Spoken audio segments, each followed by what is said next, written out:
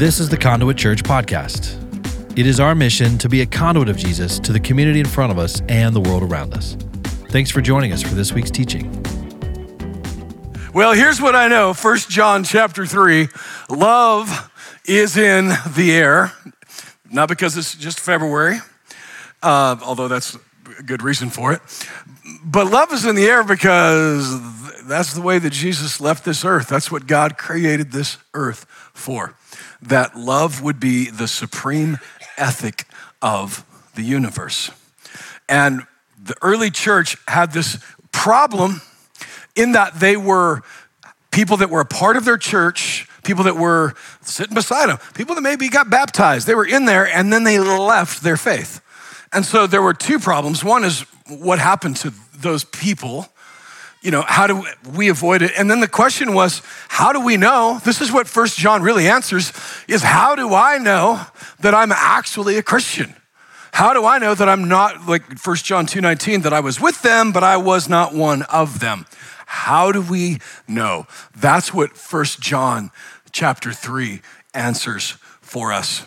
And one of the supreme things in this entire chapter is a specific focus on love. It's the one thing that differentiates Christianity from any other world religion, as well as any other ideology on the planet. And here's the thing, God knew that. He wired us for it, wired us to need it, so that love for my wife, love from him, like that's the thing that he wired us the most for from the moment we're born.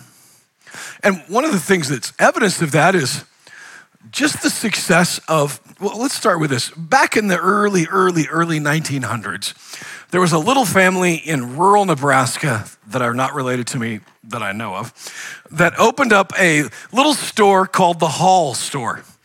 And the Hall Store was simply this. I didn't even know this was a business, Ronnie. They just sent out Christmas letters for people. Like they invented Christmas cards. Like before them, there wasn't such a thing. So they would send out and sell these little Christmas letters and sell them. What ends up happening over the next 50 years is the Hall Store, this family, becomes the juggernaut known as Hallmark. Hallmark cards, right? And that industry, that juggernaut, in just the last year has become the third most watched network on television, above CNN, which, by the way, is not hard to do.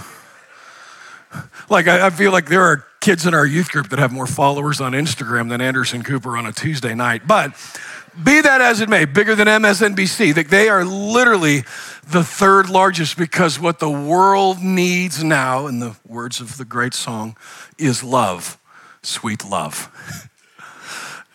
And that's what 1 John 3 tells us. That's what God tells us from the very beginning, that he loved the world, that he sent his only begotten son. I'm going to read to you these few verses from 1 John. I'm just going to do verses 18 through 24. And then I want to show you exactly how John was dealing with this problem in that church and how it matters, how it really affects us even in today's world. Because again, this might be an ancient book, but we are an ancient people. So this speaks directly to hearts, because we are still the same humans that are still same need of salvation that they were 2,000 years ago. And should Jesus tarry, that we will still be in 2,000 years, should humans still be around on earth. This is how we know what love is. Verse 16, 1 John 3. Jesus Christ laid down his life for us, and we ought to lay down our lives for our brothers and sisters. If anyone has material possessions and sees a brother or a sister in need, but has no pity on them, then how can the love of God be in that person? Dear children, let us not love with words or speech, but with actions and truth. This is how we know we belong to the truth, and how we set our hearts at rest in his presence. If our hearts condemn us, verse 20, we know that God is greater than our hearts, and that he knows everything. Dear friends, verse 21, if our hearts do not condemn us, we have confidence before God and receive from him anything we ask, because we keep his commands. and we do what pleases him. And this is his command, to believe in the name of his Son, Jesus Christ, and to love one another as he has commanded us. The one who keeps God's commands lives in him, and he in them. And this is how we know that he lives in us. We know it by the Spirit he gave us. Let's pray. Heavenly Father, thank you for your word. Thank you that you promised that it would be a light. And yeah, there might be darkness in the world, but we are the light of the world. And I'm sitting in a room full of brothers and sisters who shine that light brightly for you. And where there is light, there can be no darkness. So we thank you that we get to be a part of that light. We get to be a part of your solution in this earth. In Jesus' name we pray. Amen. It's possible that Tennessee, Middle Tennessee, but Tennessee, might be one of the most over-churched and under-gospeled places on the planet. We got churches everywhere. I remember when God led us to start a church called Conduit, and I thought, this is the dumbest thing I've ever heard. Nashville needs another church? There was a time, by the way, where it felt like any Sunday when you're driving around, it looked like churches running for political office because they had these little signs in this school and that school and anybody that's been around for a long time. And I just remember thinking, man, do we really need another church here? And by the way, the answer, yes, turns out. But what we needed more than another, quote unquote, another church is we just needed more gospel in our community. And one of the questions that church-going Christians have to ask yourself is, how do I know that I'm a Christian? How do I know that I'm not just punching my clock on a Sunday night or Sunday morning, and that I actually am a follower of Jesus, unlike those brothers and sisters in the early church that were there, but then they went away and they were deceived and they walked away. How do we know? Now, if you were paying attention when I was reading, and I don't blame you if you were not, 3 different times in 1 John 3 times it says, this is how we know. So we don't have to wonder, we can just ask the Bible. How do we know? And what he answers in these passages is really simple. First question, this is how we know what love is. I remember one of the greatest rock bands maybe of all times asking the very question, I want to know what love is. I know you can show me. I want to feel what love is. I'm sorry. Sometimes the song just takes hold of me. What is love? The second question he answers is great. Love is awesome, but unmoored from truth, love without truth is dangerous. And then the third question is, that's great. You got love and you got truth. Now, how do I know that Jesus lives and resides inside of me? That's the roadmap that we're going to follow tonight. So get your seatbelts on. We're getting ready to go. Don't stop believing. That's the words of John. I love it that in some of these passages, he calls them dear little children this, little children that. He's 95 years old minimum, so he can call us little children because he's just a little bit older than Papa Don Finto, and seems like he had the exact same amount of energy as Finto. If you don't know Don, just Google him. That guy's a 93-year-old, not screwing around warrior for Jesus. One of the reasons I went to Israel, I wasn't going to go to Israel because I'm like, there's all the bombs and all this stuff. But then Don's over there with a picture of him in a flak jacket and a helmet, 93 years old. And I'm like, I guess I better suck it up, Buttercup, because if he can do it, he's never going to let me hear the end of it. So that's the Apostle John at 95 saying, my little children. And what he starts out with is the very legitimate question, how do we know what love is? There are certain segments of our society right now that have a tagline, so to speak, that is love, which means I can do whatever I want. Love is love. I can love whoever I want. But look, that sounds great on a billboard and it looks really good on a sign, but you and I both inherently know that that is factually incorrect. The way that I love my wife, right, is a very specific, it's a love of a man and a woman. It's the love that we share with each other. If I were to share that love with another woman while Shannon is still here, that love is not love anymore. right? If I were to, you were to, whatever, say that, but I'm going to apply that same love to a child. We're abhorred by that. Like, it's abhorrent because love isn't love in that way. There is very specific meaning of what God means when he says love. And he answers the question right here. Jesus laid down his life for you and for me, and those who love Jesus, those who are in Christ, we will now lay down our lives for others. If your version of love or my version of love demands someone else to lay down your life for me, that isn't love. And almost every worldview that comes from a secular humanist idea is not about me laying down my life, it's about you laying down your life so that I can be happy. I want this in my life, so everybody has to accommodate me. I don't want to be offended, so everybody has to accommodate me. That is not me laying down my life for you. That is you laying down your life for me. Abortion is asking a child to lay down your life, his or her life, for his or her mother. The gospel says, my body broken for you. Abortion says, your body broken for me. That is not love. We better figure out what love is before we declare that we love and that we are loved. Now, that said, love in general, being the supreme ethic of the universe, is something that I take it for granted. I took it for granted for years. I just assumed that everybody knew that. I assumed it was self-evident. But history, thousands of years of human history have taught us that love, being the supreme ethic of the universe, is anathema to humanity. Look at the Ottomans, look at the Turks, look at the Romans.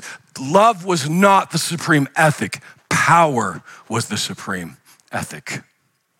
In Stephen B. Hawking's world, anybody remember Stephen B. Hawking? Okay. Come on, somebody. They made a movie about the guy, right?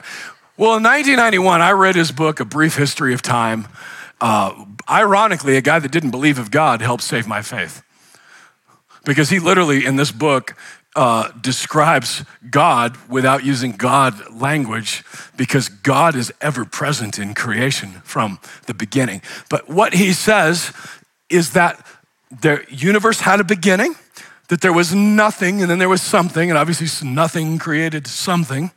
And his explanation for this is it's probably just something that happens from time to time in a universe. Just happens from time to time. To put it differently, this is me making a very oversimplifying Stephen B. Hawking, luck. It just happened to happen. So luck in that world is the supreme ethic of that universe. Without luck, we wouldn't be here. My dad used to say, son, it's better to be, have you ever heard this saying? It's better to be born lucky than to be born rich. Because if you're born rich, you could lose it. If you're born lucky, you'll always get it back. To which I remember saying, well, I guess we were neither. That didn't work out at all. But the supreme ethic of my universe being luck, what? That's not a good thing. And then there's the supreme ethic of evolution and science that says the strong eats the weak. Now, I shared a little bit of this last week, and I'll be honest, I got a little bit of pushback. Not a lot, but just a little bit. Hey, how do we know that, we can't just create our own? If a well-meaning atheist friend of mine that believes that even though that the universe doesn't declare human rights and all those things, but we can because we're humans. And then I came across this video. We actually shared it in our Deeper podcast, but it's worth repeating here. It's only 1 minute long. A guy named Yuval Noah Harari, if you know of him, he's trouble. If you don't know of him, you need to be aware of him. For the last decade, this is a guy that's been pulling strings behind the scenes at the World Economic Forum. And here's why we need to be worried about Yuval Noah Harari, and more than him, the ideology that he puts forth. Maybe most legal systems are based on this idea, this belief in human rights. But human rights are just like heaven and like God. It's just a fictional story that we've invented and spread around. It may be a very nice story It may be a very attractive story. We want to believe it, but it's just a story. It's not a reality. It is not a biological reality. Just as jellyfish and woodpeckers and ostriches have no rights, Homo sapiens have no rights also. Take a human, cut him open, look inside, you find their blood, and you find the heart and lungs and kidneys, but you don't find there any rights. The only place you find rights is in the fictional stories that humans have invented and spread around. And the same thing is also true in the political field. States and nations are also, like human rights and like God and like heaven, they too are just stories. A mountain is a reality. You can see it, you can touch it, you can even smell it. But Israel or the United States, they are just stories, very powerful stories, stories we might want to believe very much, but still they are just stories. You can't really see the United States. You cannot touch it. You cannot smell it.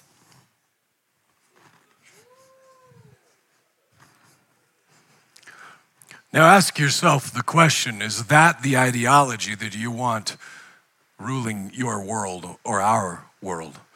That there is no such thing as human rights, that they're just stories made up. Now, he would go on to say in a different interview that the only way we're going to do that and get there is that we have to be our own intelligent designers. He goes on to say that we, in exact quote, we are gods.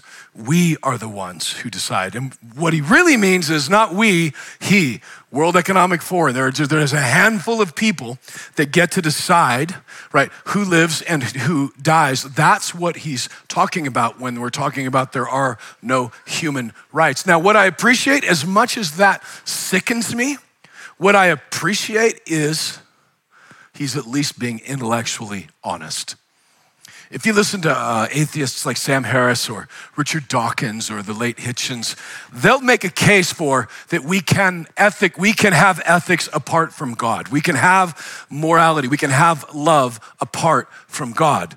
Even though, like he said, if you open up a human in an autopsy, you're not going to find love inside of a human because you can't see it, touch it, you can't scientifically understand it. But the fact of the matter is that there are things in this world that we all know exist that you can't see or touch it, science can't prove. Love is one of those things.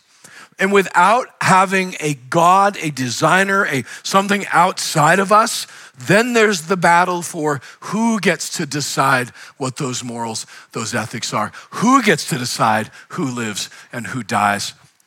We just met our dear sister Maral from Afghanistan, and what we saw there was how governments can decide, how terrorist organizations can decide. And we look at that and we think, from our culture, we reject that from our culture. What happened to her family in Afghanistan from the Taliban and the evil but on what basis can we say that that is immoral and unethical? Because we cannot say it from science. That's what Yuval Harari is saying accurately and truthfully. So where do we find those morals from? There are religions that very much authorize and say that these kinds of things are okay. There are worldviews and ideologies. There are governments. So if we don't have some kind of a central morality from somewhere, as humanity, we're in trouble. But here's the good news. We do. We have a God that created us, a God that designed us. And just like Matt was saying earlier in worship, like if Jesus were to come in here, he's not coming in here with condemnation. He's coming in here with love, with compassion, because that's the God that we serve. The God that we serve that loves us, that he laid down his life for us. And now we get to lay down our lives for our brothers and our sisters. If you have need, how do you know what love is? How do you know that you're a part of the family of God? It's going to show up in your life in the way that you see, serve, and love those who cannot possibly repay you. It's one of the greatest gifts that you can ever get is to give, right, to someone who can't pay you back.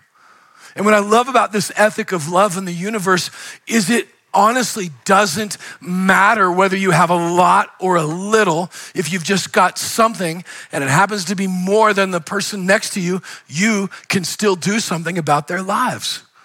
I mean, I've got a bird's eye view of the Orton family, but man, the Orton family, you got a gym coach, a former flight attendant turned real estate mogul. Mogul? You kind of got some mogul vibes, but she's just a real estate. But Jennifer and Chris look at their brothers and sisters in Kenya and say, okay, we got some stuff. And by the way, it wasn't just money. It was their friendships. It was their relationships. We can serve our brothers and sisters who are in need. That's the love of Christ. If you don't have that being displayed somewhere in your life, check yourself. It doesn't mean you're not a Christian, but it just means that's an area in Christ that you'll and can grow in. I remember one of the very, very first trips I ever went to Haiti, long time ago. I was actually a lot of pounds lighter, and I had way less gray hair. But what I remember that first night was Pastor LaFleur having the people in the church, each member brought us a little gift. And I was, oh man, we can't do that. I can't take that from them. But I remember, here's what he said to me. Here's how you set yourself free from entitlement: giving. If you are only ever getting, then, and I promise you, I grew up, and I have no problem. I think that if you are currently receiving any kind of government assistance, there's no shame in that, okay? That was the world I grew up in. But in a government assistance world, the world that I grew up in, we just took and took and took, and no one ever taught us to give any, even if it's just a little bit, giving something back. It's what sets you free from it. It's what literally sets you free from entitlement, which is why even now, like in Haiti, they'll take up a little offering because it gives them a chance. And think about the dignity that it gives them. It's not robbing from them. One of the first offerings we ever received there was for ceiling fans in the building. Now, I'll be honest, we didn't make the entire amount, but as a man who appreciates a good breeze, we made up the gap for the church. It was like, that was great. But it's the pride on their hearts. They got to come in and see what they did. And these are folks, man, they're just scraping a sustenance. Oh, crud, is that the word, sustenance? Living? They're just scraping by, but it gave them dignity because they were able to now lay down their lives for someone else. When Bob and Carol went down and somehow miraculously, and I mean miraculously, built the stair steps and the balcony for our school in Haiti, in a country. Wasn't that the time when the whole country is out of 2x4s? Am I remembering that right? Did you know that? The entire country, Kay, was out of 2x4s. Where does that happen? Haiti. That's where it happens. And so if you go down there, by the way, those stairs are still there. Hundreds of children are walking up and down them every day. And it's a couple of 2x4s strapped together with little metal, whatever that was. And you made 4x4s out of it. You guys laid down your lives. And to this day, there are children there who are literally receiving from the gifts that you gave. And I could look around this room, those of you that have adopted, those of you that have opened up your homes to those who are in need. That is what love is. And it is unique to Christianity in that Christianity is the only ideology, the only theology that actually justifies that. Because if I'm going from secular humanism, I mean, don't go to Haiti, go to the Caribbean islands and, I guess Bob and Carol do that anyway. This is a cruise loving people. I promise you, if you've ever been on a trip with Bob and Carol, plant yourself next to them because it's going to be a fun night. They have more energy than I've ever had in my life. But point being, if the strong eat the weak, then that is a violation of evolution to go and help the weak. It's just a violation of the ideology. And that is the logical conclusion of where Harari, the World Economic Forum, where secular humanism, and where most world religions leave, is that if all humans are not created equal, if we don't all have dignity in the eyes of our Creator, then it is a dog-eat-dog world, and you are a fool for using your money, your life to love them because it violates the laws of the universe. They're unlucky. Tough luck, Stephen B. Hawking would say.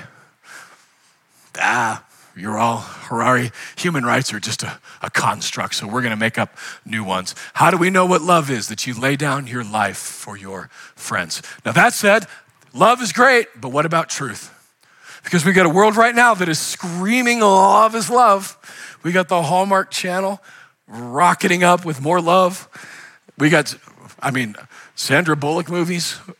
We got Reese Witherspoon movies. We got love in the air, right? Love is everywhere. But without truth, we're going to misguide ourselves into making decisions that are not, in fact, loving decisions. I've heard it said before, worth repeating. As a pastor, is it our job to love our neighbor as ourselves? 100%. To have compassion on those that are struggling in their faith? 100%. And my job, 2 Corinthians 10:5, is to destroy the arguments that are enslaving those very people. It is an unloving thing to look the other way when an ideology is enslaving and trapping someone and not tell them the truth and not destroy the argument. It is not love, it is hate, it is lying, and it is not God, it is anti-Christ. But this is how we know we belong to the truth. He tells us right here. And how we set our hearts at rest in his presence. If our hearts condemn us, verse 20, we know that God is greater than our hearts, and he knows everything. Dear friends, if our hearts do not condemn us, we have confidence before God and receive from him anything we ask because we keep his commands and do what pleases him. And what are his commands? Right? The Pharisees, they had 613 of them. We got to keep them all. Psalm 78, David's like, let's narrow it down. There's 15 of them. And then Micah 4 comes along, we're going to narrow it down to 4 of them. And then Jesus comes along and says, actually, I'm going to just narrow it down to 2 of them. Everything, all the law, all the prophets hang on these 2 commandments. The one who keeps God's commands, And this is his command to believe, verse 23, in the name of his son, Jesus Christ, and to love one another as he has commanded us. That's what Jesus said. All the law, all the prophets hang on are those 2 commandments. Love God and love each other. And how do we know we belong to the truth? See, the lie is that, what does it say here? If our hearts condemn us. And then it says, if our hearts do not condemn us. Now, if your hearts are not condemning you, it's most likely because you're living in a way right now where you're loving your neighbor as yourself. You're loving God with all your heart, your soul, and your mind. And in those moments, my heart is not condemning me. What did Matt again say? If Jesus is coming in here and it is condemnation, that is not Jesus. Jesus is not a condemner. The Holy Spirit will convict us, but not condemn us. Condemning us is shameful language. So what is the difference between those, right, that are condemning their own hearts and those whose hearts are not condemning them? Those who are not being condemned in their hearts, loving God and loving each other. Those who are condemning in their hearts, I've got great news for you, because I don't know if you're like me, but I don't love each other very well every day, right? If you're here at 11 a.m. on a Sunday morning, you might experience a lack of love in the parking lot. I know some of our parking attendants have, which is why we're grateful you're here tonight, because that means you're not yelling at our parking people in the morning. But we need some love in the parking lot. And by the way, what I shared this morning, and you guys at the 5 p.m., you don't have to worry about it, but if you're mad at what's going on in the parking lot, you can be part of the solution. Get on the parking team, and you can be a part of the solution instead of being part of the problem. I will say this is important. We're actually getting ready to break ground right after Easter. I think Mo said we're at the 2-yard line. We were at the 5, the 2, we're back and forth. We're getting ready to run right down the middle, but right after Easter, and we're waiting till after Easter, Donnie, because we don't want like a bunch of mud everywhere on Easter Sunday when we're gonna be needing all the spots. But we are gonna fix that. We've been working on it for a very long time, and I have had many, many opportunities that I have failed significantly to walk in love towards our county officials. To the point where I'm technically not allowed to go to those meetings anymore.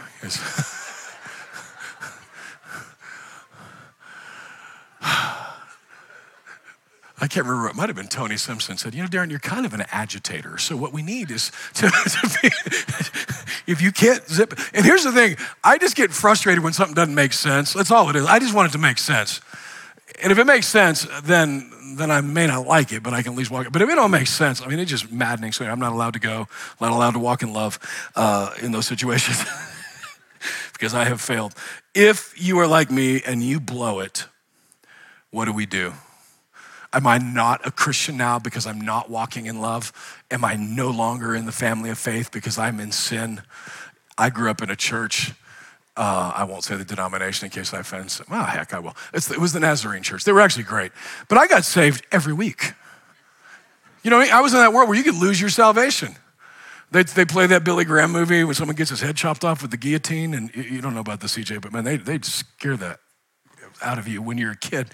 So I get saved every week. The Nazarene preacher, if that eastern sky were to split and Jesus were to appear, would you go with him? I don't know. Third grade, running to the front again, getting saved every week because I thought I could lose my salvation. But here's what I have learned since then, that if my heart condemns me, that God, right, knows more than I know. He knows everything, and he is not condemning me. Romans 8, verse 1, there is therefore now no condemnation to those who are in Christ Jesus. And the chapter that leads right up to that, chapter 7, is that long chapter of why do I do the things I don't want to do? I want to do this and I don't want to do this and I do. And he just, this whole long, like paragraph after paragraph. And at the end of chapter 7, he's like, oh my God, who is going to save me from this body of sin? Thank God, the last verse of chapter 7, Christ, in Christ, that is how I'm going to be saved. Therefore, there is now no condemnation. So if your heart is condemning you, you get to ask, this is great news, ask yourself the question, what is the truth? If we belong to the truth, what does God know? If he knows everything about me, what does he know about me? He knows. Psalm tells us that I am made from dust. It actually says that he pities me because he knows that I was made from dust. He sees it, he knows, he feels that. He understands that I'm just a human that needs the salvation. He knows that he has plans for me and you. He's got plans to prosper me. He has plans to bless, to not harm. He knows all these things. And if you are experiencing condemnation in your heart, such a great exercise would be to go through the Bible and read the truth about yourself, because your heart will lie to you. Your heart will condemn you when God is not condemning you. And are you going to listen to your own heart, or are you going to listen to God's heart? This is how we know we belong to the truth, because our hearts can be comforted and we can, I love this word, rest in his presence. Because we know that he's got us taken care of. There are no scales. I don't know if anybody ever told you this. I don't know if anybody ever, because I think the Nazarene church did at one point. At the end of your life, you're gonna have two scales, and if you have bad works and good works, and if you got too many bad works, you're going to hell. If you got just enough good works, it turns out that's just Islam with a cross on it.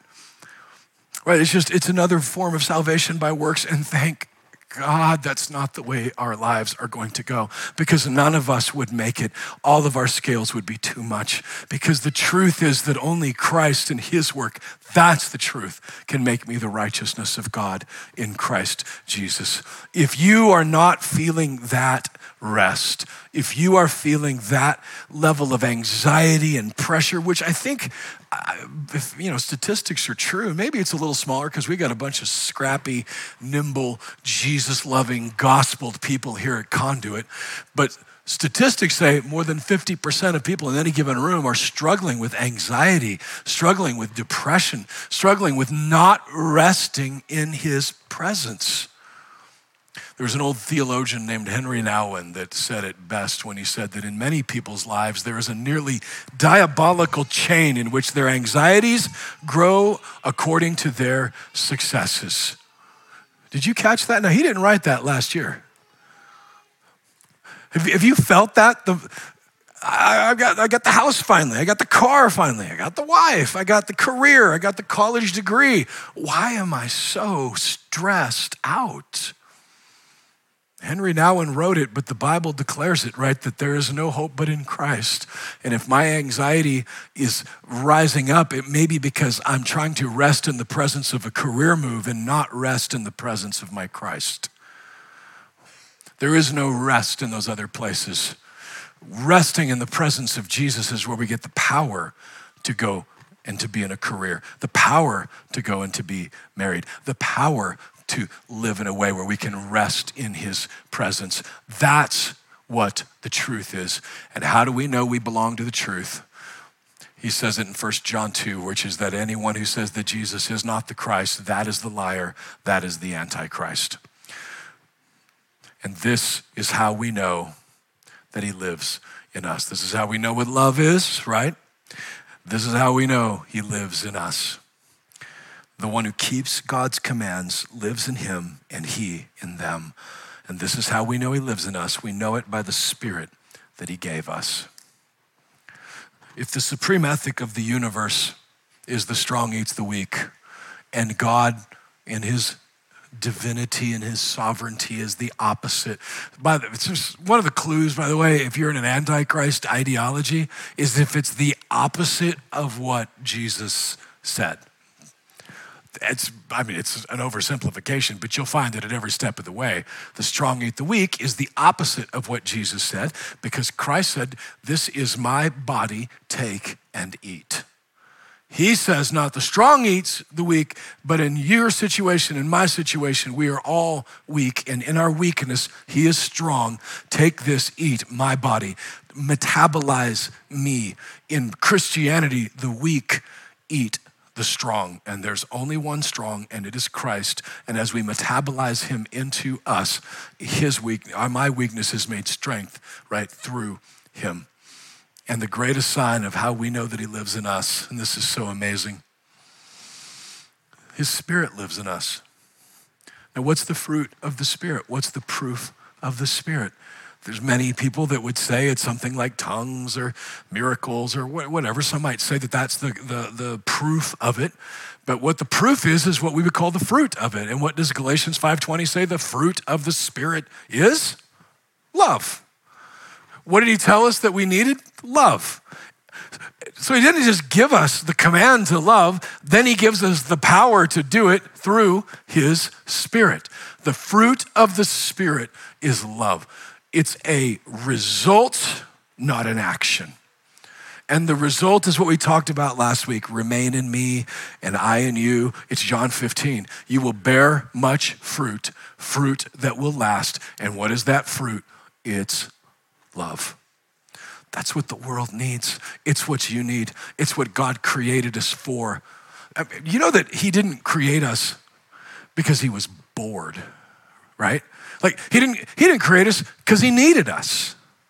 In fact, the only thing that I could come up with of why he created us is because he wanted to share this world, this love with someone else, with you.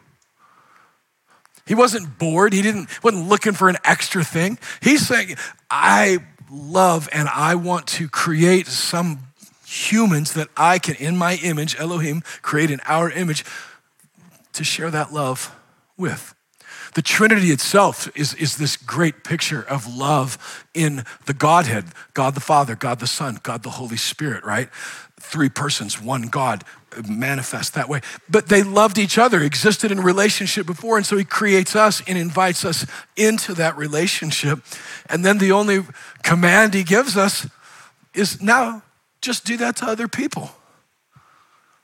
Now think about how good God is. He has everything. I don't know if you guys have people in your life that are so rich. Maybe you are that person. If so, give me a call.